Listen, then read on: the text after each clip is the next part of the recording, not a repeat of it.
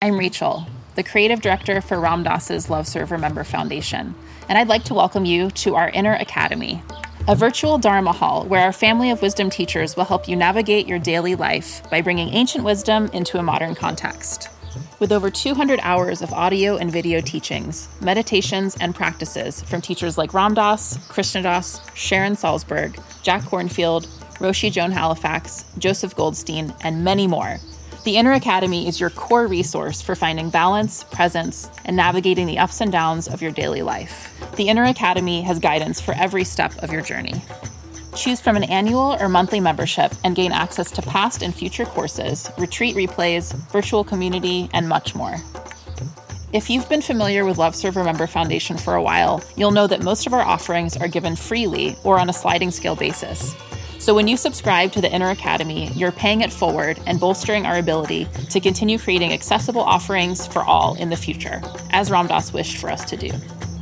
Be here now and start your journey with Ram Dass's Inner Academy today. For more, visit ramdass.org/Inner Academy. Worried about letting someone else pick out the perfect avocado for your perfect impress them on the third date guacamole? Well, good thing Instacart shoppers are as picky as you are. They find ripe avocados like it's their guac on the line. They are milk expiration date detectives. They bag eggs like the 12 precious pieces of cargo they are. So let Instacart shoppers overthink your groceries so that you can overthink what you'll wear on that third date. Download the Instacart app today to get free delivery on your first 3 orders, while supplies last. Minimum $10 per order. Additional terms apply.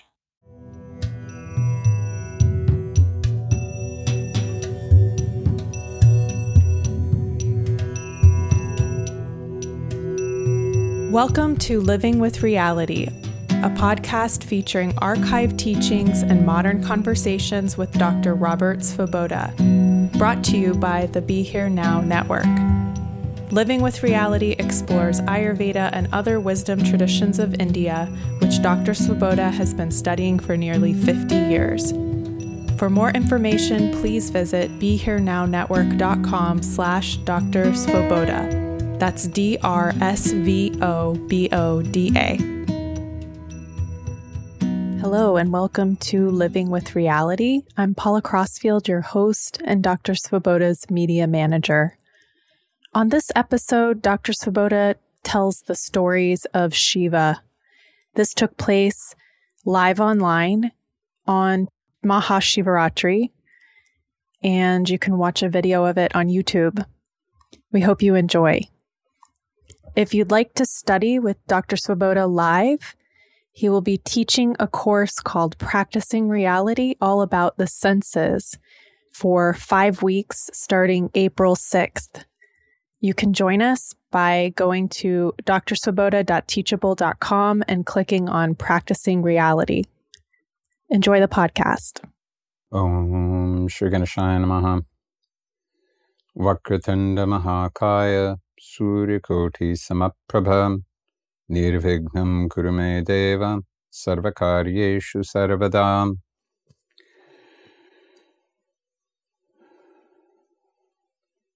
Sarvamangalamagalye Shive Sarvartha Sadhike Sharanye Triambake Gauri Narayani Namostute. Om Namo Bhagavate Vasudevaya. Smashaneshva Krida Smarahara Pishacha Sahacharas Chita Bhasmalepa Shrigapinurkaroti Parikaraha Amangalyam Shilam Tavabhavatu Name Vamakilam Tatapi Smartranam Varada Paramam Mangalamasi. Om Namah Shivaya. Om Namah Shivaya. And greetings to you on this auspicious day of Mahashivaratri. Mahashivaratri. Om Namah Shivaya. That verse that I just recited was from the Shiva Mahimna Stotra, the hymn to the greatness of Shiva, verse 24. And here is the translation of it. O destroyer of lust, the world considers you inauspicious. You who play in the smashan, the cremation grounds, smeared with ash from funeral pyres, wearing a necklace of human skulls, with ghosts and vampires for comrades. But for those who remember you with devotion, O you who bestow boons, you are supremely auspicious. And the Shiva Mahimna Stotra is one of those very excellent, and not particularly easy to recite, it's in difficult Sanskrit, very excellent hymns to Shiva. Vimalananda asked me to memorize it, which I did, often spending a lot of time back. I was back at that time when I visited Mumbai. I would stay in Goregaon, and I would have to take the suburban train into Bombay VT every day to meet Vimalananda, and that takes about an hour, depending on what train you get and what's going on the tracks. And you'd be surprised, even standing up, being jostled by a bunch of people, how much you can memorize when all you can do, being surrounded by a bunch of people, is continue to recite verses to yourself. And so, even though I was not in a smashan, per se, a cremation ground, Vimalananda liked to point out that the entire world is a giant cremation ground. Everybody is already dead. They just don't know it yet. Everyone is already, as soon as you're born, you have a trajectory in your life, and inevitably you're going to die. And that's what Shiva is all about. And that's why Shiva is a deity who has this eternal dichotomy to him. Brahma, the creator, we know that all he's going to do is create. Vishnu, the preserver, we know that occasionally he will slaughter demons, but everybody who has faith in him, he's going to take care of. He will make them miserable. He will make their lives difficult so they will remember him more, but he will never let go of his devotees. He lives for his devotees. Shiva has always been a lot less easy to categorize because he has these two very separate sides to his nature. He is both the universal force of destruction, but if there is no destruction, then there is no new creation.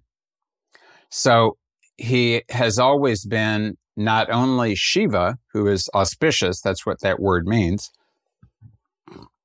but he is also Rudra. And Rudra means rudanti, which means to cry, to weep, and dravanti, to flow. So the flow of tears, the misery of being separated from those you love, the misery of living through old age and disease, and the misery of contemplating your own death. All of these miseries are part of the reality of Shiva, but also the fact that when you die to the limitations that you have as an individual, then you are reborn to the less limited life that is the life of reality, and that is Shiva also. Creation, preservation, and destruction, Brahma, Vishnu, and Mahesh, or Shiva. Rajas is creation, Sattva is preservation, and Shiva is very much tamas.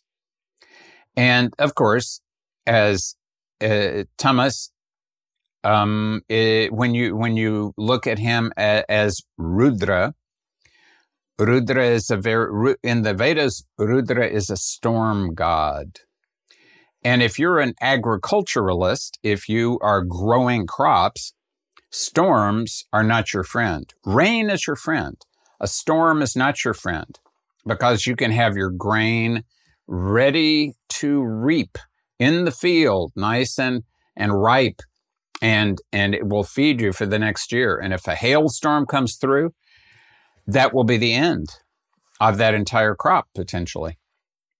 So a storm can be extremely destructive, but rain is extremely creative. And without rain, there is not going to be, if you're a farmer, there is not going to be any new crop.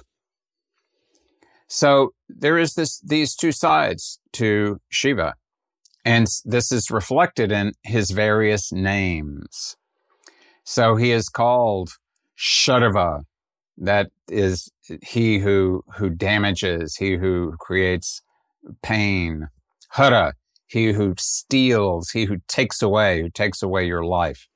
Bhairava, the terrifier. Many Bhairavas, including, of course, Kala Bhairava and Mahakala. And Aghora, because Ghora is the reflective of that great terribleness of all the things that are terrible in life. And Aghora is the Shiva side of things. He who negates those terrible things and brings us into places where we can feel that auspicious reality again. And even in the Veda, Rudra was associated with Indra, who is the god of rain and the god of lightning and not of storms per se. Rudra goes a little further, but naturally they have to be associated with one another. And also associated with the moon. And we'll come back to the moon in a moment. So Shiva is the classical incarnation of this force. Rudra was the Vedic version, and Rudra has sort of morphed into Shiva.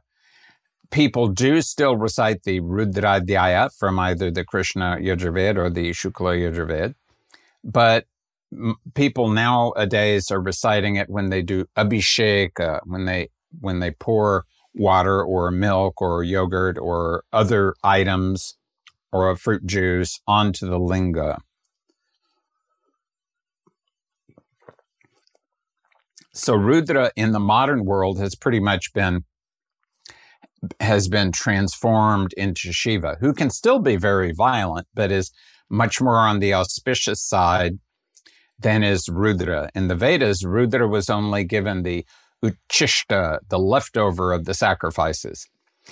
And then there was a transformation, and Shiva started to be given a special place right at the table instead of having to simply be off to the side getting the leftovers. That story we will come to in just a few moments. But first, since we're all of telling these stories is a way of worshiping Shiva, we should consider some of his good names, because one way to worship Shiva or any other devata is to list their names. The 108 names of Shiva, the 1,000 names of Shiva.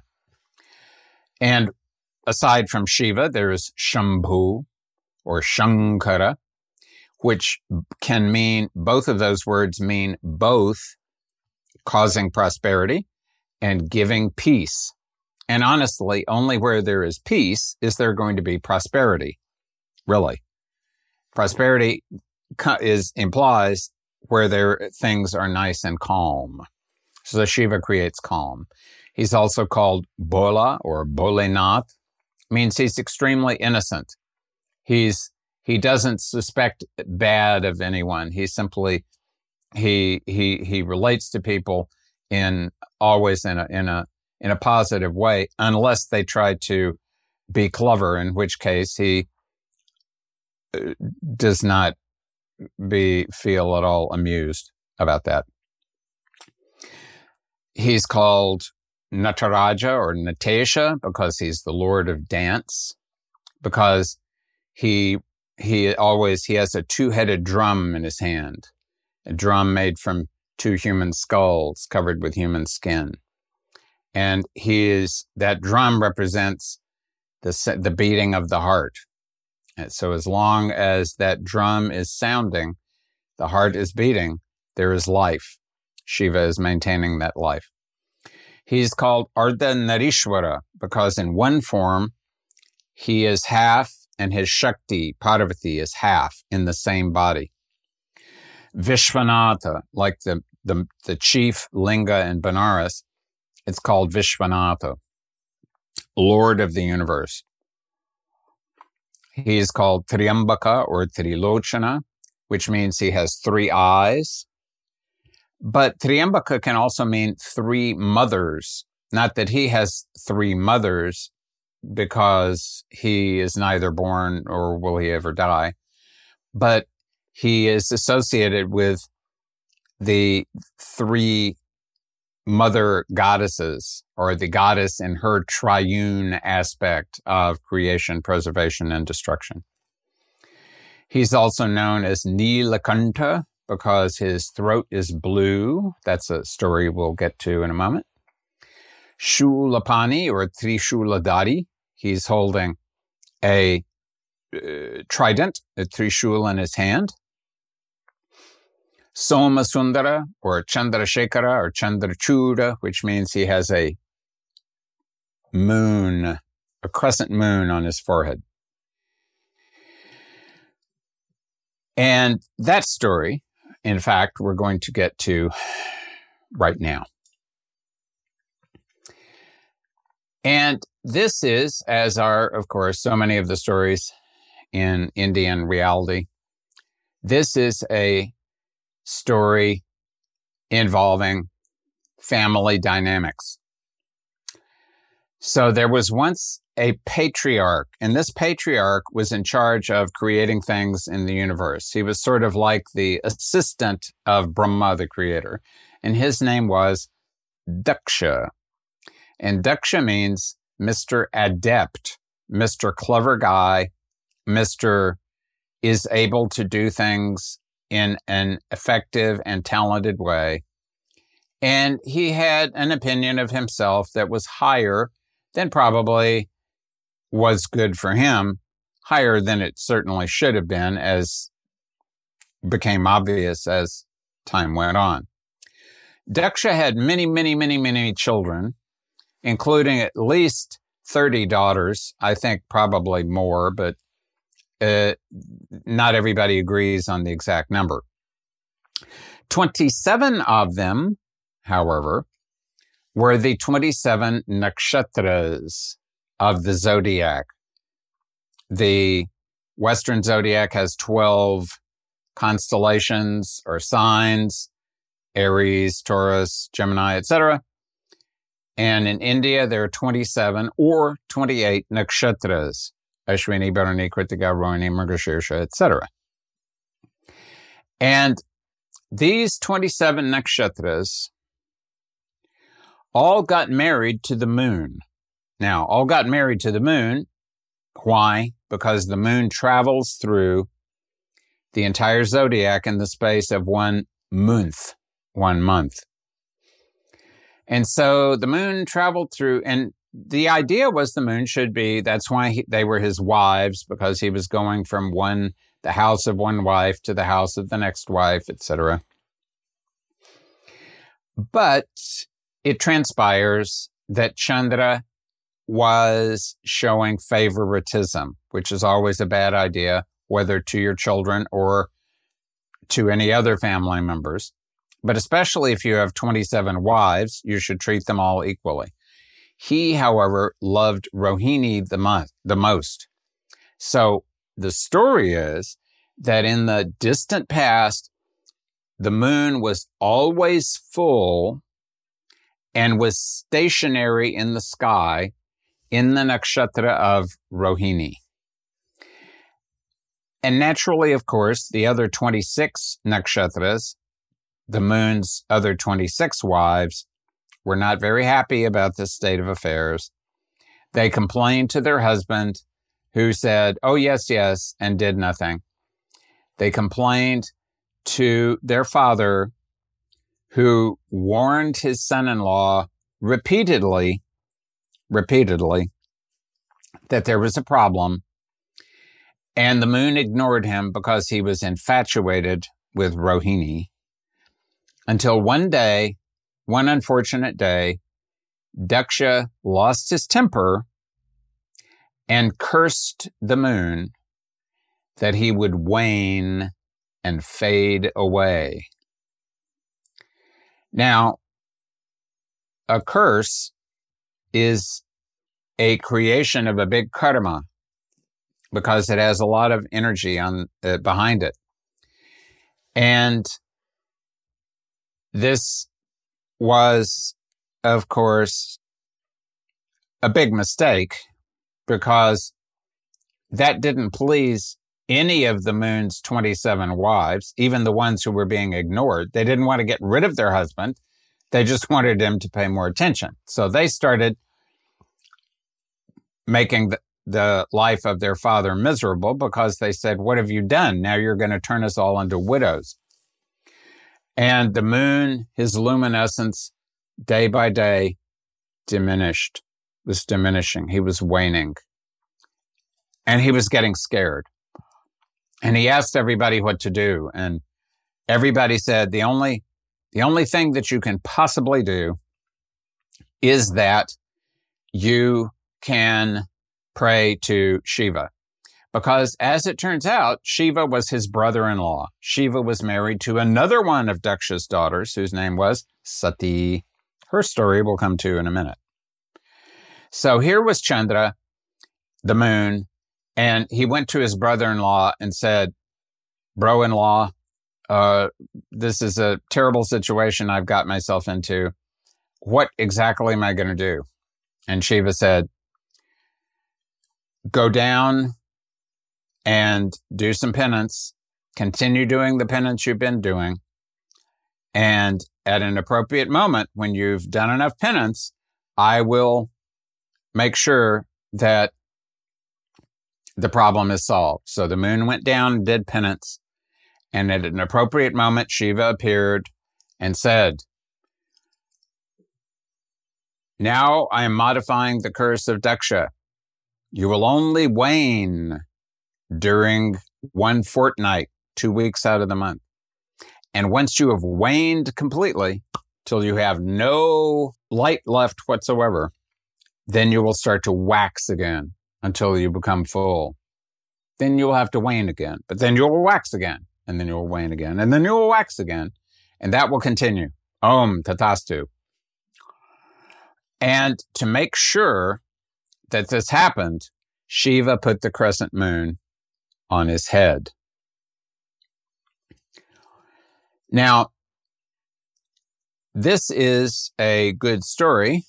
It's also a partial explanation of why Shiva has a crescent moon on his head. So this is one reason for it. But another reason for Shiva having a crescent moon on his head is because of today. Today is Mahashivaratri, but every month has a Shivaratri. Every lunar month has a Shivaratri. And that is the Chaturdashi, the 14th day of the lunar month of the dark fortnight, the dark Chaturdashi. So the night before the new moon. On the new moon, the sun and moon are at the same longitude in the sky. You can't see the moon at all. On Mahashivaratri, you can, at the very beginning of it, barely see the moon, then you can't see the moon. And so the moon represents the mind. And Shiva, because he is so generous and because he is so compassionate, he has agreed to possess a tiny sliver of mind so that he can pay attention to those of us who are trying to catch his attention, like the moon, for example. And if he did not have that sliver of moon, of mind, he would be in samadhi all the time and he would ignore everybody. But he is so compassionate that he does not do that. Om Namah Shivaya. So, Shiva has now saved the moon. And you have to imagine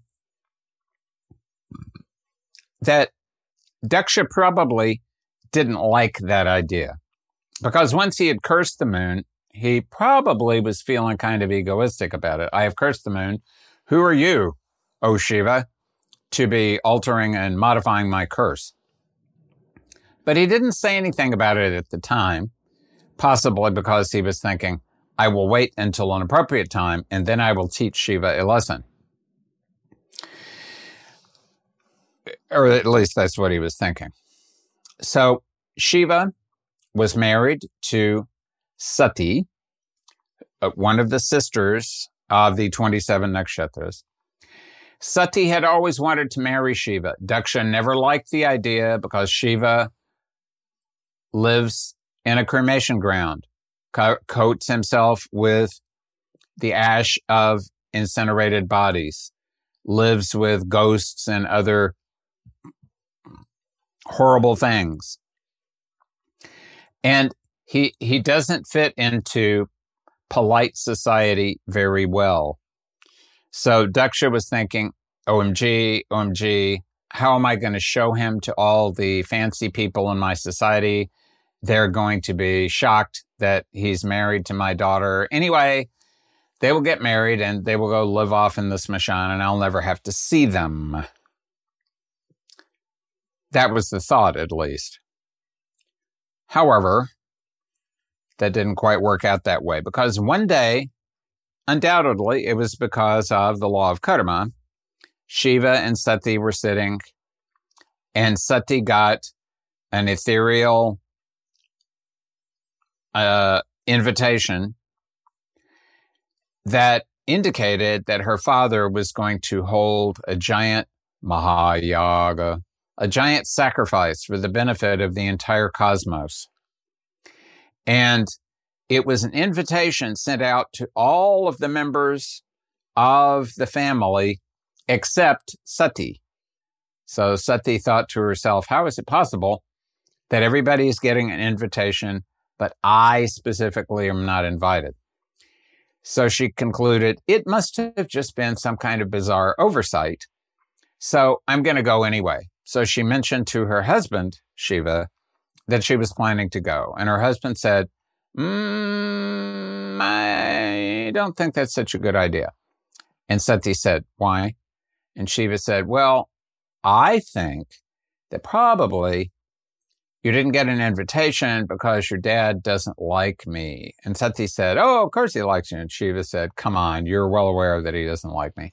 And Sati said, okay, he doesn't like me, but I'm part of the family. How can he not invite me? And Shiva said, well, technically speaking, you were part of the family, but now that you've married me, you're part of my family. You're not part of that family anymore, so he doesn't really have to invite you. And then Sati said, oh, but he invited the 27 nakshatras, and he invited the moon, and he invited the sun, and he invited everybody else, and he just hasn't invited you and me. And Shiva said, Devi, darling, let's just drop this.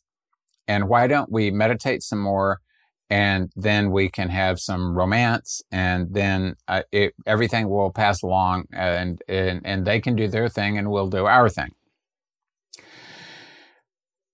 No, said Sati. I am going to get to the bottom of this. Something is wrong. This is just not right. Shiva said, please just drop it. Everything is fine here. Everything is fine there. Let's not create a problem where there is no problem. No, said Sati. I'm going to go, and I'm going to go get to the bottom of this. So Shiva said, very well.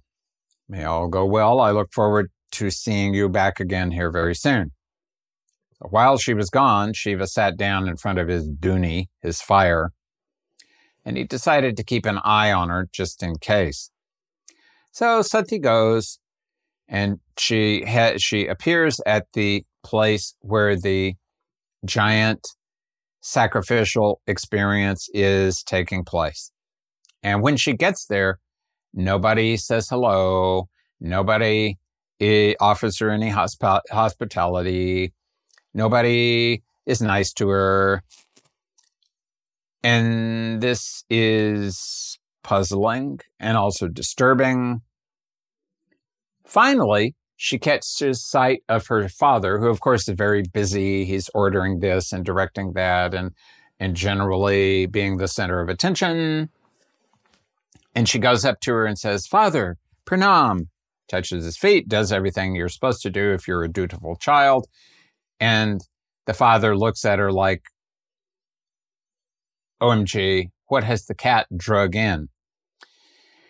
And Sati says, Aren't you happy to see me? Somehow I didn't get an invitation, but I decided that was just an oversight, so I have come anyway.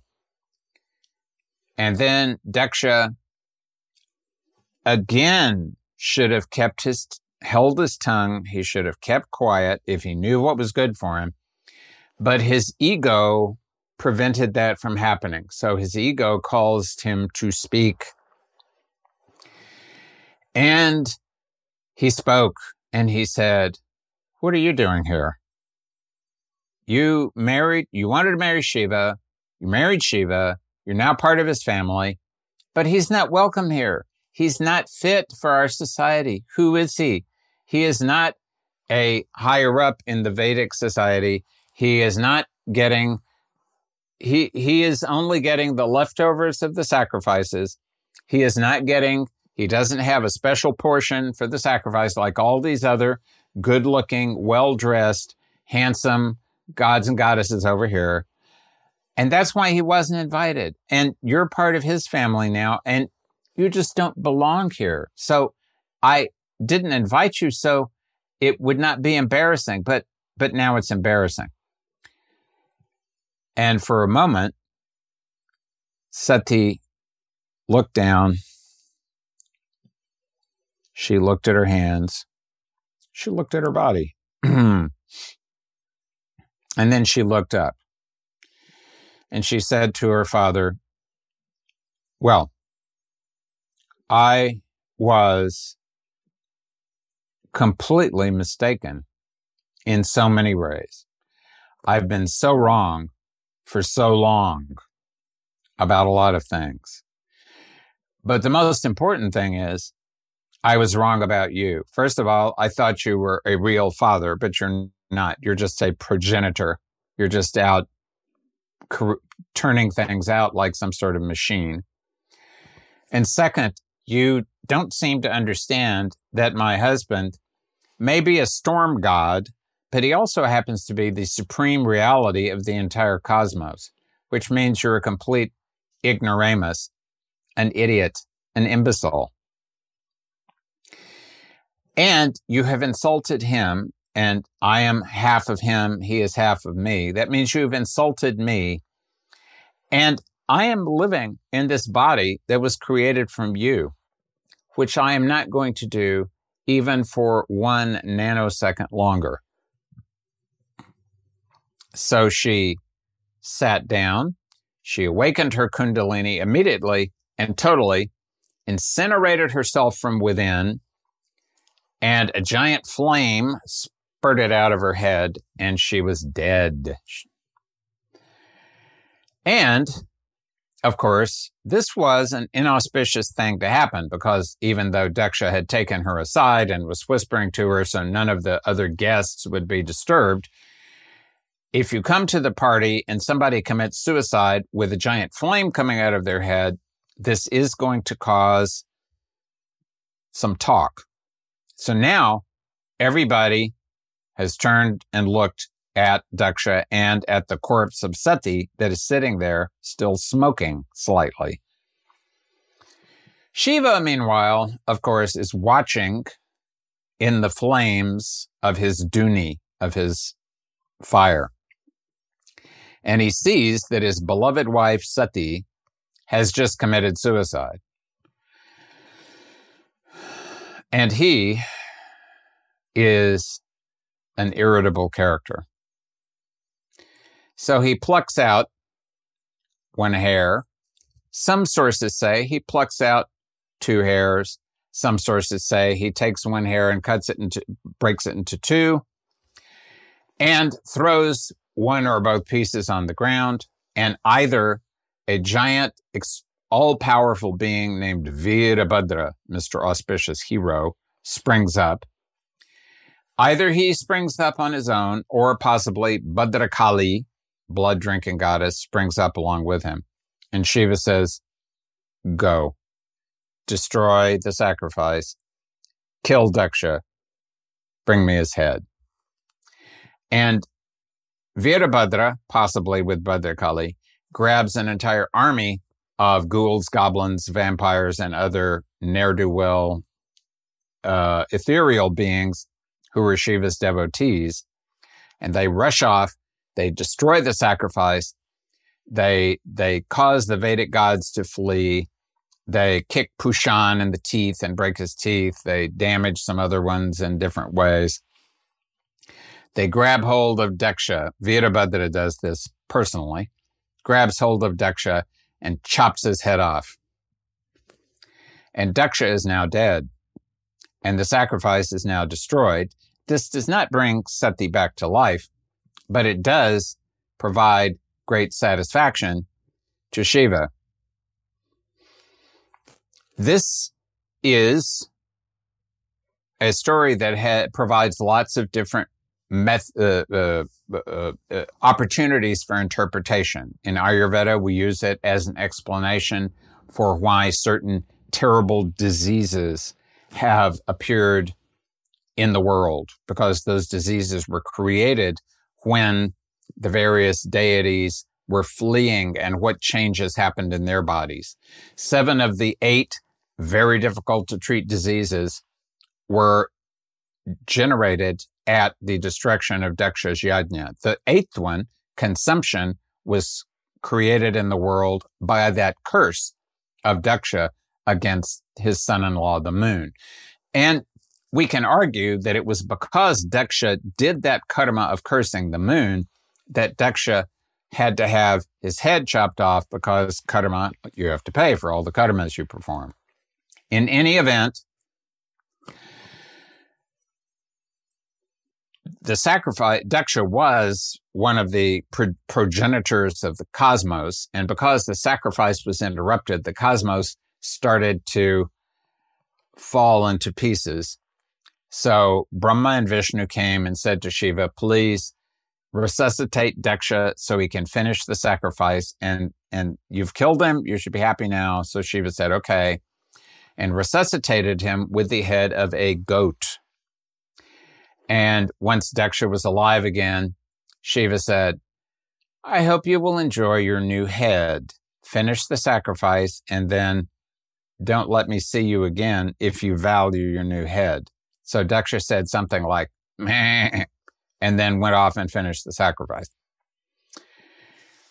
The myth goes on. We're not going to go along with it, except to say that Shiva is still completely distraught by the loss of his beautiful and talented wife. Her name was Sati. Sat means true, real. She was she was real. She was the most, up until that moment, perfect embodiment of Shakti, who and was Shiva's appropriate mate. Now she is dead. And Shiva, who makes everybody else cry, is now crying himself. And he's wandering around the cosmos with her corpse on his back. And he is lamenting. He is grieving. Grief is pouring out of him. But this is causing the cosmos to be very much disturbed and damaged and disorganized.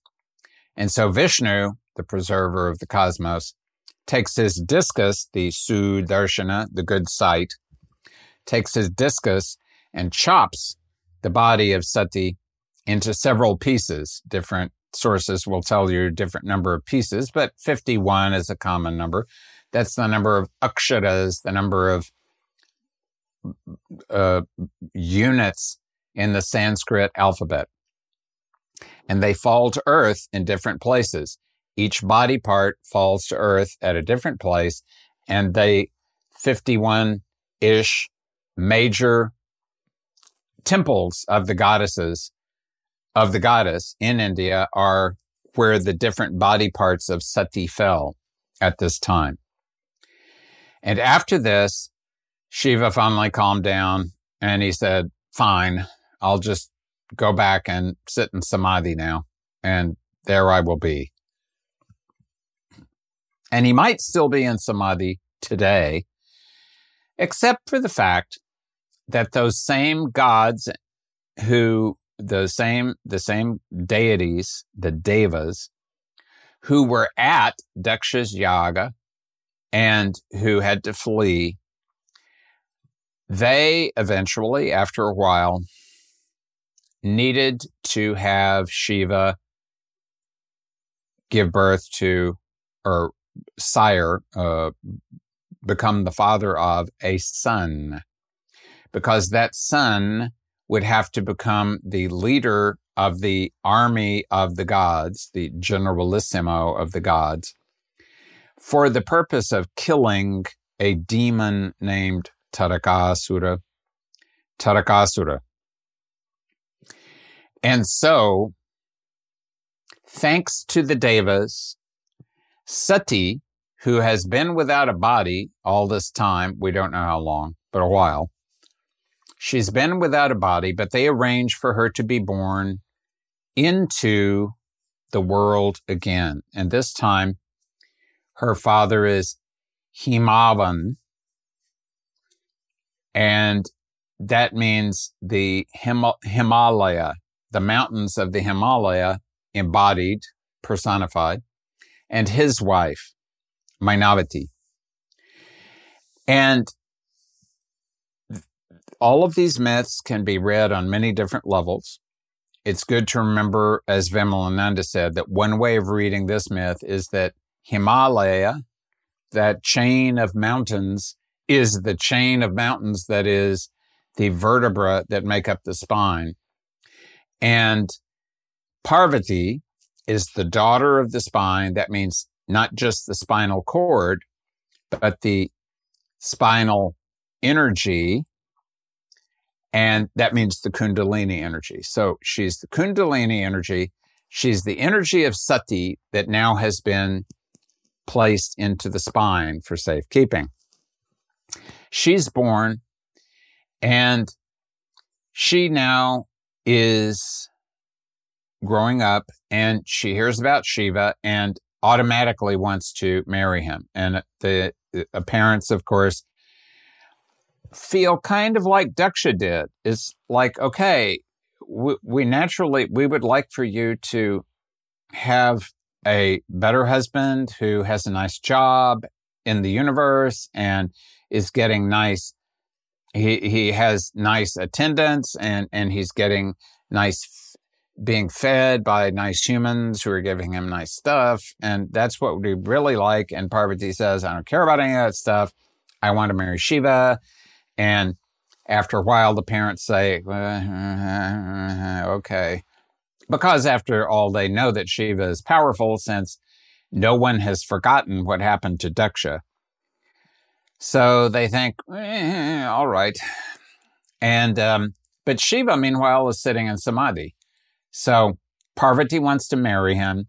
Shiva is sitting in samadhi. He is ignoring everybody. What to do? So Indra, king of the gods, who is getting desperate because this demon, Tarakasura, is afflicting all the gods, Indra says, don't worry, I will send Kamadeva. And Kamadeva is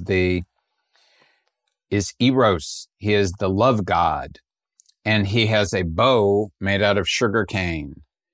And the string on the bow is made out of a line of bees. And his arrow is a flower blossom. Some people say a mango blossom. Some people say something else. And he naturally appears in the spring when all kinds of animals are interested in getting together with one another.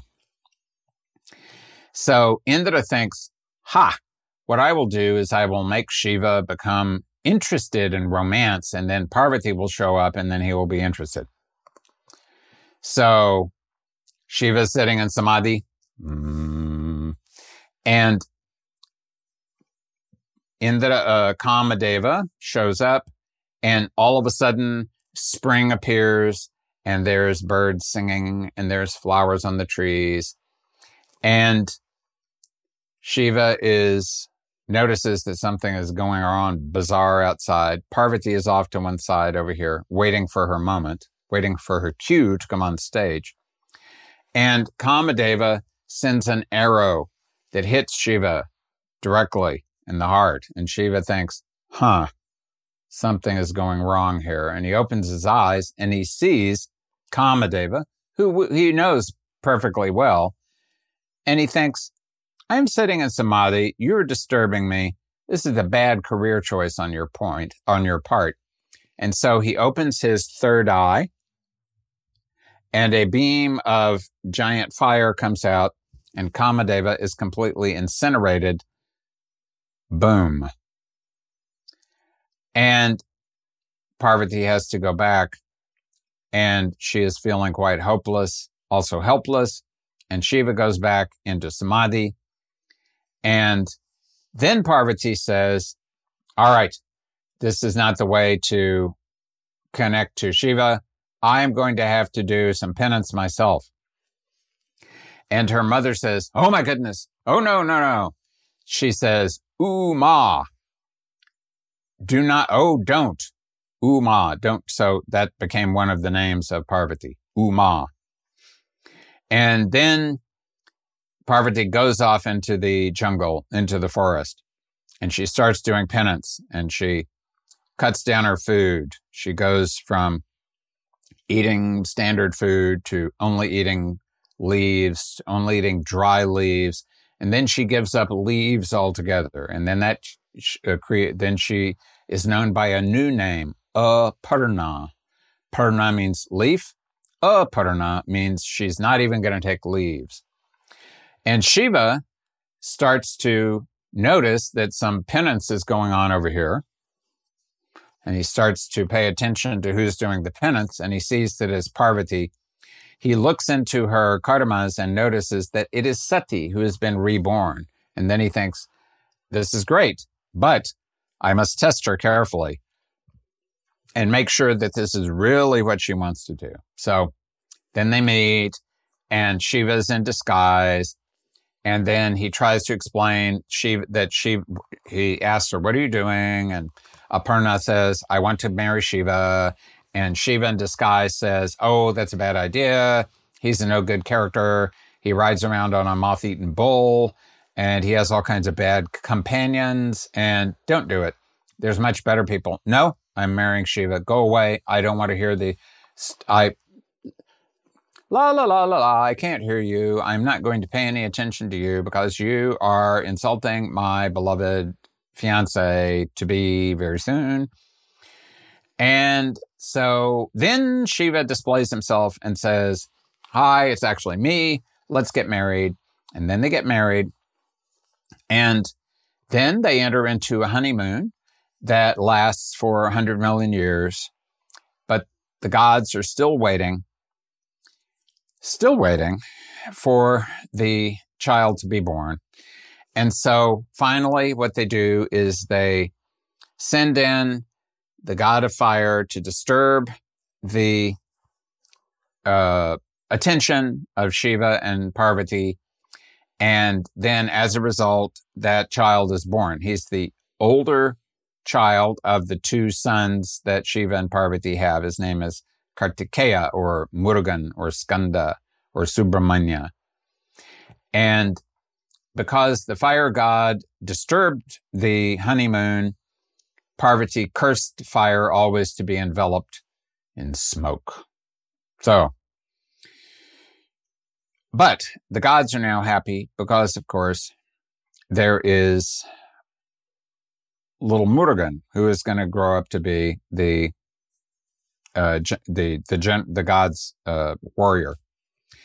And eventually Ganesh is also born, and Ganesh is, you possibly have heard his story, one day Shiva, even after they were married, Shiva periodically would still go off and sit in samadhi because that's what he does. And he would leave Parvati to manage the house and the bull and the smashan and everything that had to be managed. So one day, Shiva was off in samadhi, and Parvati thought, I believe I'll take a bath. And so she created a child out of the dirt from her skin. And she said, you are my child. I want you to protect the bathroom here while I'm taking a bath. No one can come in. This also has an esoteric meaning. That because Parvati is the Kundalini Shakti and Ganesh represents the earth element, and Kundalini is sleeping in the earth element and he's protecting it. And so Ganesh says, absolutely, have a nice bath, don't worry. Meanwhile, Shiva shows up, and it's never clear why Shiva cannot figure out, when he can figure out everything else in the world, why he can't figure out that Ganesh is Parvati's child. But for some reason, maybe, he doesn't figure it out. So anyway, he shows up and says, get out of the way, whoever you are, you little pipsqueak. I have come to meet my wife.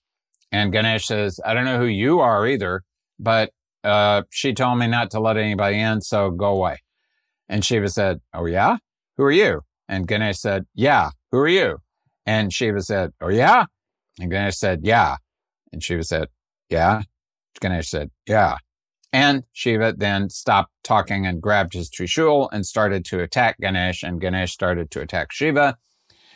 And Shiva got amused with this for a while, but he is, after all, the god of destruction, and Ganesh was a small boy, like 6 years old, and it wasn't long before Ganesh had no head.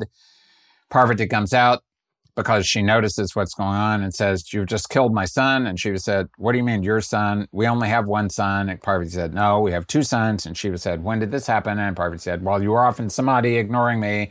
And Shiva said, and Parvati said, well, now my second son is dead and I'm really upset and I'm going to destroy the cosmos. And Shiva said, okay, hold on, stop. Don't do that just yet. And then they do something and they figure out we need to get a new head. Why they could not put the same head back on the body, that's not too clear to me either. But anyway, they go to find a head, and they find the head of an elephant who is conveniently lying somewhere waiting to have his head chopped off. Chop off the head, bring it back, put it on Ganesh's body. Now Ganesh has a head. Shiva does this kind of thing, if you're noticing. He replaced Daksha's head with a goat. He replaces his own son's head with an elephant. So he's very much in the head transplantation business. Ganesh then becomes the well-beloved second child of Shiva and Parvati. And this, of course, is also related to Kundalini Shakti, because if you try to force Kundalini to get awakened, you may destroy the body. Don't do that. Work with Ganesh. He will assist in the whole process, and then everything can happen without obstacles, because that's his job. Vigna Vinayaka Jaya Ganesha. So now we have the happy family. Shiva and Parvati and Kartikeya and Ganesha. And they have two houses. They live on Kailash during the summer, and they live in Benares during the winter. Very convenient. And various other things now start to happen. And probably of all the other various things that start to happen, two are most important. So those are the two that we're going to focus on right now. Number one is the Samudra Mantana. And that also has a relation to Kundalini Shakti. It happens when the ocean of milk is churned. And why was this necessary? Because Indra, the king of the gods, who is always getting into trouble somehow, meets the very irritable rishi Durvasa. Durvasa, who is the brother of the moon and also of Dattatreya, So that Durvasa is incredibly irritable. And Durvasa offers Indra a special garland, a mala. And Indra places it on the trunk of his celestial elephant, Airavata. And everything is good, except that the flowers attract bees, and elephants hate bees. And Airavata is annoyed and throws the garland to the ground. And Durvasa sees this, and he is incredibly irritable, and he curses Indra and all of the devas, not just Indra, because he's incredibly irritable, this Durvasa. He curses all of the devas to be bereft of all their strength, energy, and fortune. They will also they will wane. So that now waning is occurring for all of the devas, not just the moon. All of the devas are waning now. And when the devas wane, the asuras become strong. So the asuras conquer the universe, and their king Bali, who is going to be, he's going to have the entire universe begged from him during the time of the Vamana Avatara. That King Bali gains control of the universe. And now the devas, again, don't know what to do. So they go to Vishnu. What do we do? And Vishnu says, make an alliance with the asuras and churn the ocean of milk, and out will come the nectar, and tell the asuras that you will share the nectar with them, but I will make sure that they don't get any nectar. Don't worry. So the devas say, okay. So they do. There's a whole big process, and there's an Avatara Vishnu, the Kurma Avatara, who is necessary because here's the tortoise. He's a tortoise, a turtle. And then on top of that is the Mount Mandara. And on top of that is the snake Vasuki. And this also has to do with the turtle that's at the navel and the Kundalini and the churning. And the first thing that comes out is hala hala. And hala hala literally means, hala means to shake or to cause to tremble. Ahala means it is unshakable. So hala hala means the kind of venom, the kind of poison that can shake even the unshakable. So that's some pretty strong poison. Some people say that it came out of the mouth of the snake. Some people say that it came from the ocean of milk, etc. From the internal point of view, it's the same thing. Whatever it was, there was this terrific poison that was so poisonous that it was going to destroy the entire universe. And how's that going to work out? So Shiva volunteers. He says, don't worry. All the rest of you gods can enjoy all the good stuff that comes out. I'm interested in poisons because I'm always taking intoxicants all the time. So I'm going to take this poison and I will protect the entire cosmos and I shall keep it at my throat. Some versions of the story say it was Parvati who stopped and kept the poison from going any further. Some people say it was Shiva himself. In any event, the poison was so strong that it caused his throat to turn blue. And that's why he's called Nilakanta.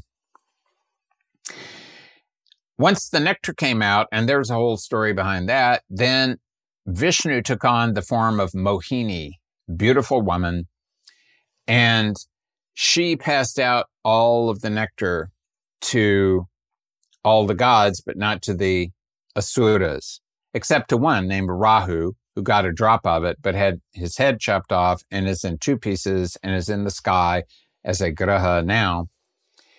Shiva, meanwhile, was not watching this happen because he was trying to deal with the hala poison that was making him very, very, it was a strong intoxication, and he was having to sit still and manage it.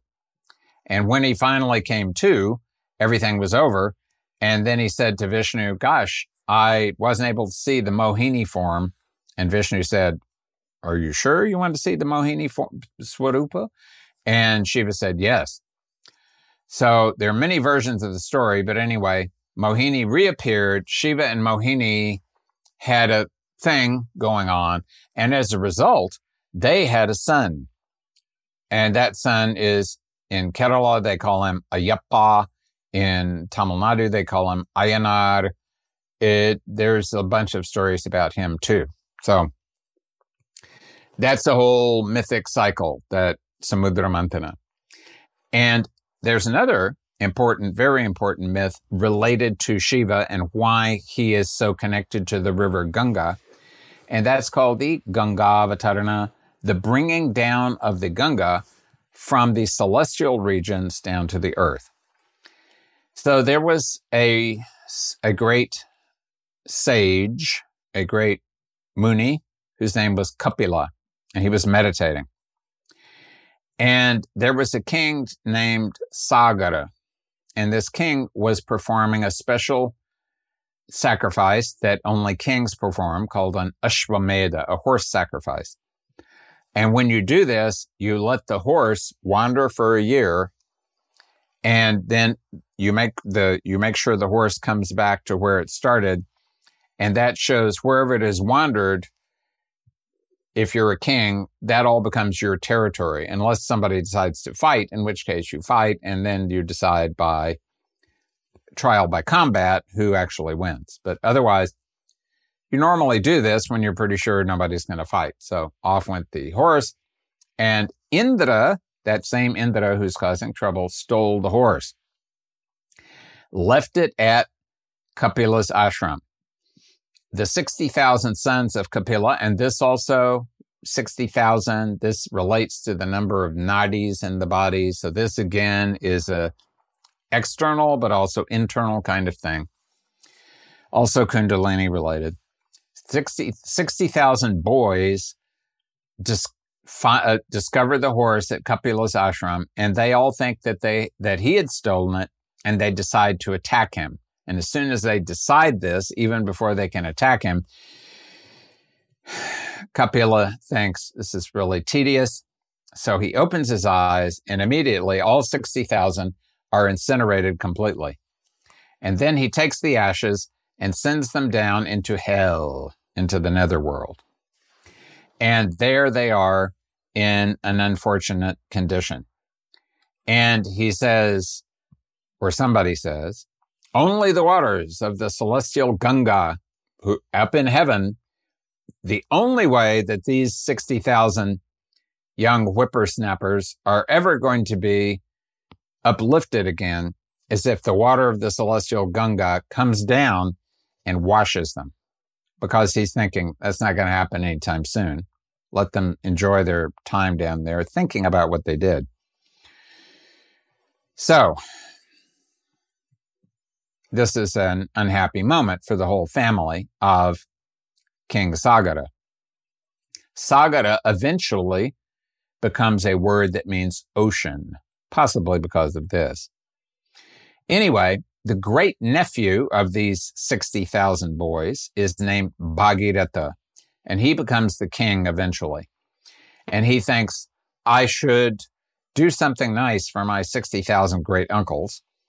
And so he undertakes rigorous penance and makes the celestial Ganga happy. And he says, please, I want you to come down to earth and then go down to the netherworld and take care of my ancestors. And she says, that's a great idea. But if I come down from heaven onto the earth, so again, remember, internally also, this is the Kundalini thing happening, then I will destroy the entire earth. And if that happens, that won't be so good. So I don't know. What do you think? And Bhagirath says, I don't know. What do you think? And Ganga says, I'm pretty sure that Shiva is the only being who can withstand me. So Bhagirath says, okay. And then he starts doing severe penance for Shiva. Om Namah Shivaya, Om Namah Shivaya, Om Namah Shivaya. And finally, Shiva says, what is it? And Bhagirath says, I need you to break the force of the fall of the Ganga so that the earth will not be destroyed. So Shiva says, okay. So the Ganga comes down and it lands in Shiva's jata. Jata means dreadlocks. Shiva's matted locks, matted hair. And she descends there. He takes all of the force of that descent from the celestial world down into the human world. And then she flows down, and the Ganga in the body flows down through the right nostril, flows down through the plains and in the world. She flows down from the Himalaya to Haridwar, to Prayaga, where she meets the Yamuna, then to Kashi, and then to Ganga Sagara, where she meets the ocean. And then when she met the ocean, she went down to the netherworld, and she flowed over the ashes of the 60,000 boys, and they were saved, and everybody was happy, including, of course, everybody who bathes in the Ganga and has a good result from doing that. And all those people who visit and live on the Ganga. And therefore, in honor of everything that Bhagirath did to cause Ganga to come down, the source of the Ganga, which used to be 18 kilometers, now it's further ahead, up from the town of Gangotri, that river is called the Bhagirathi, and it only becomes the Ganga after it meets the Alaknanda at the city of Devaprayag. The last story, well, I shouldn't say that. The second to the last story that I am going to mention is of the Linga of Light, because that is an indication of how the Linga came to be worshipped as the symbol of Shiva. The word Linga actually just means symbol or sign. So this is a sign of Shiva, and it's a sign, it's in many ways, it is a male sign, it's the male organ, but it's also just a sign, and it's a sign of reality, and it is anything that can act as a sign of that supreme reality. So one day, Brahma and Vishnu were quarreling. Brahma said, I created the world, so I must be God. And Vishnu said, you created the world, but I'm preserving the world. And if you're saying that you must be God, that means you're not really God. And then now they're quarreling about who really is God. And all of a sudden, a giant pillar of light blazed up through the sky, as far as they could see up above and as far as they could see down below. And it was extraordinarily brilliant. And it was overpowering and infinite. And so they decided to figure out where it was coming from and what its limitation was. So Vishnu became the boar, Varaha, and he went down into the netherworld, because when Vishnu is in the boar incarnation, he goes down under the surface of the ocean to bring up the earth where it has been stolen by the Asura Hiranyaksha. And Brahma, whose vehicle, whose vahana is a goose or a swan, depending on who you talk to, Brahma got onto his vehicle and flew up as high as he could go. And after thousands of years, neither one could find the bottom or the top, so they came back to the starting place, and then Shiva emerged and told them, actually, it is me, and this is my sign, this is my linga. And so ever since, the linga, which acts as the axis mundi, the connection of the sky and the earth to one another, has been the sign of Shiva. Now, there is a further variant to this story. Some people say that when Brahma came back, as he was flying, he saw a ketaki, a pandanus or screw pine flower falling. And Brahma said to the flower, what's the origin of this? And the screw pine flower said, I've been falling for thousands of years. I have no idea. And Brahma said, I'm going to claim that I saw the top, and I want you to testify that that's true. And so the screw pine flower, for some reason, we don't know why, said, okay.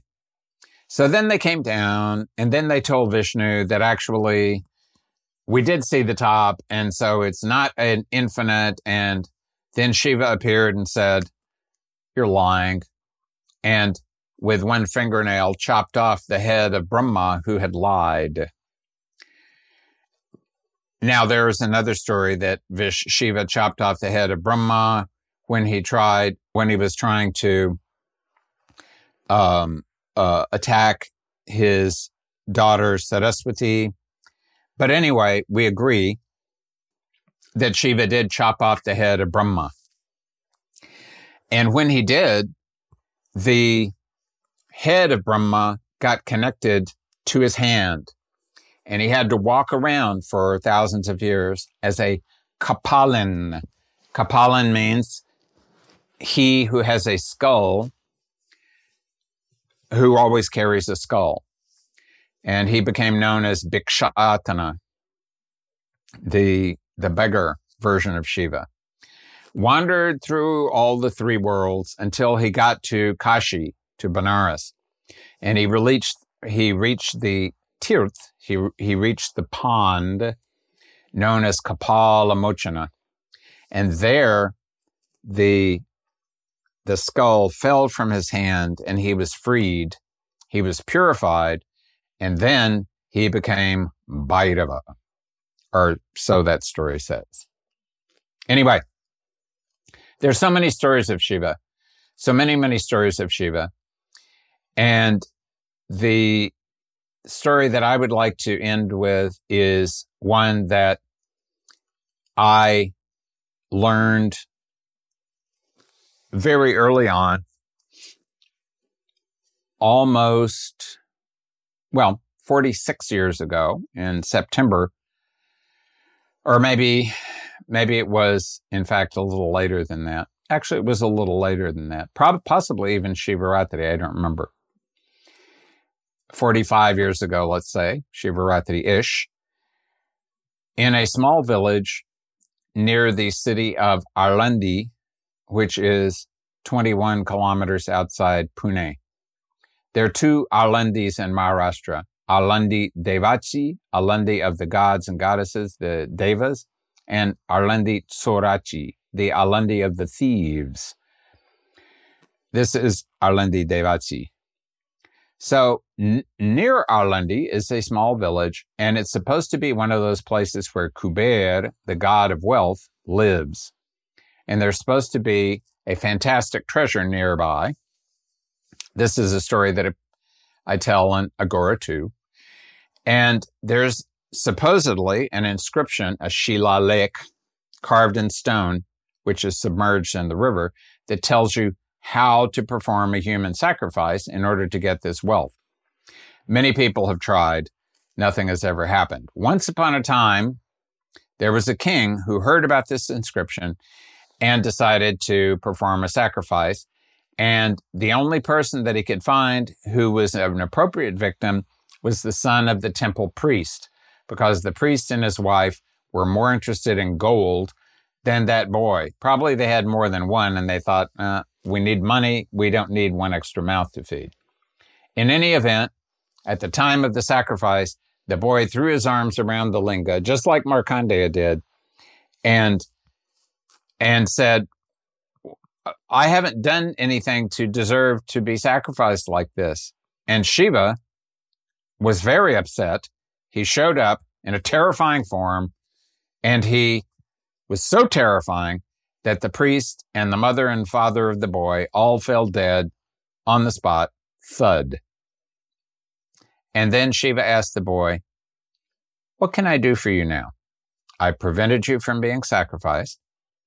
I have killed the king and your parents because they are wicked. What can I do now?"